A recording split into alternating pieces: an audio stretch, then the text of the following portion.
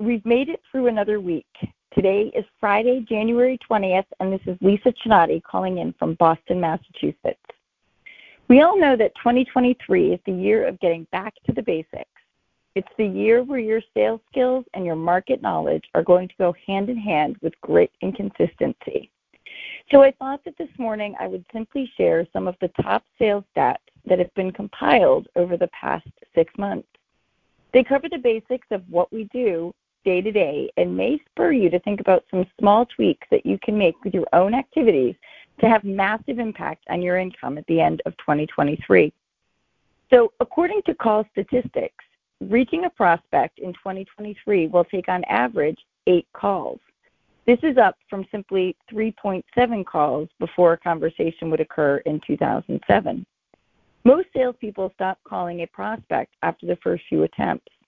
But we all know that if you want something in life, you need to be persistent. Utilizing preset workflows within your CRM can make it easier to schedule these calls and prevent you from losing track of a lead or prospect before you've hit the number of touches required to create engagement. 44% of salespeople drop the prospect after having a single conversation with that prospect. According to sales follow-up statistics, 60% of buyers say no 4 times before saying yes. So when it comes to sales, it's vital to be persistent and consistent.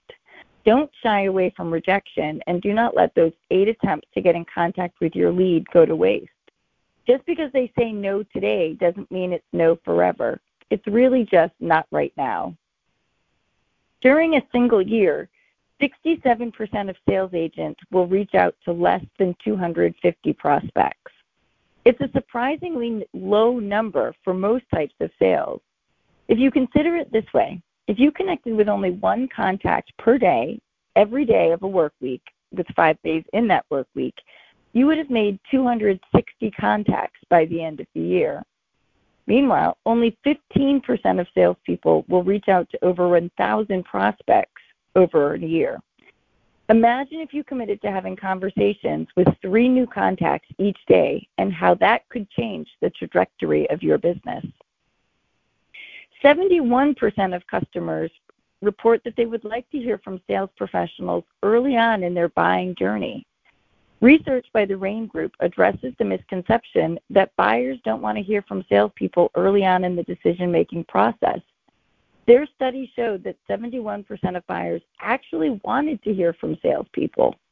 Consumers reported feeling that having a sales professional guide them through even the earliest parts of the process before they're fully ready to commit and make a decision was both important and impactful.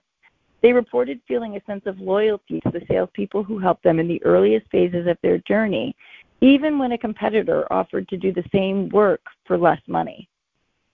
96% of clients claim that salespeople who focus on the value they can deliver will influence their purchasing decisions. You've probably already heard the phrase adding value over and over. But what does it mean? As a salesperson, you should provide the information, insight, and actions that the client cannot find on their own. Shifting the focus from yourself to your clients and understanding that all sales begin and end with the client is a real game changer. The closing rate increases by 35% when you switch to using the word we instead of using the word I.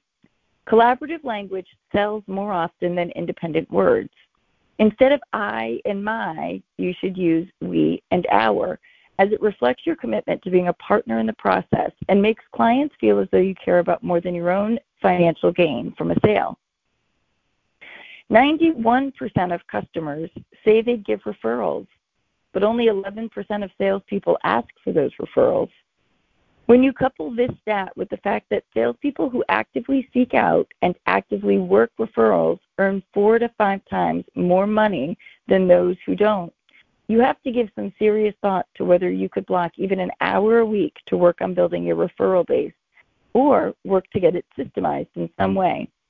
And finally, Forbes magazine reports that 55% of salespeople lack basic sales skills, and 58% of buyers report that sales reps are unable to answer their basic questions effectively.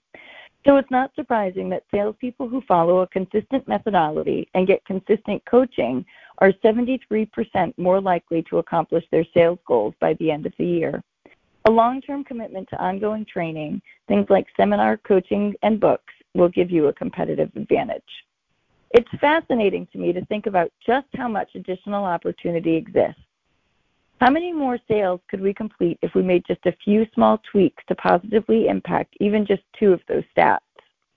What are you willing to tweak in your business to move the needle?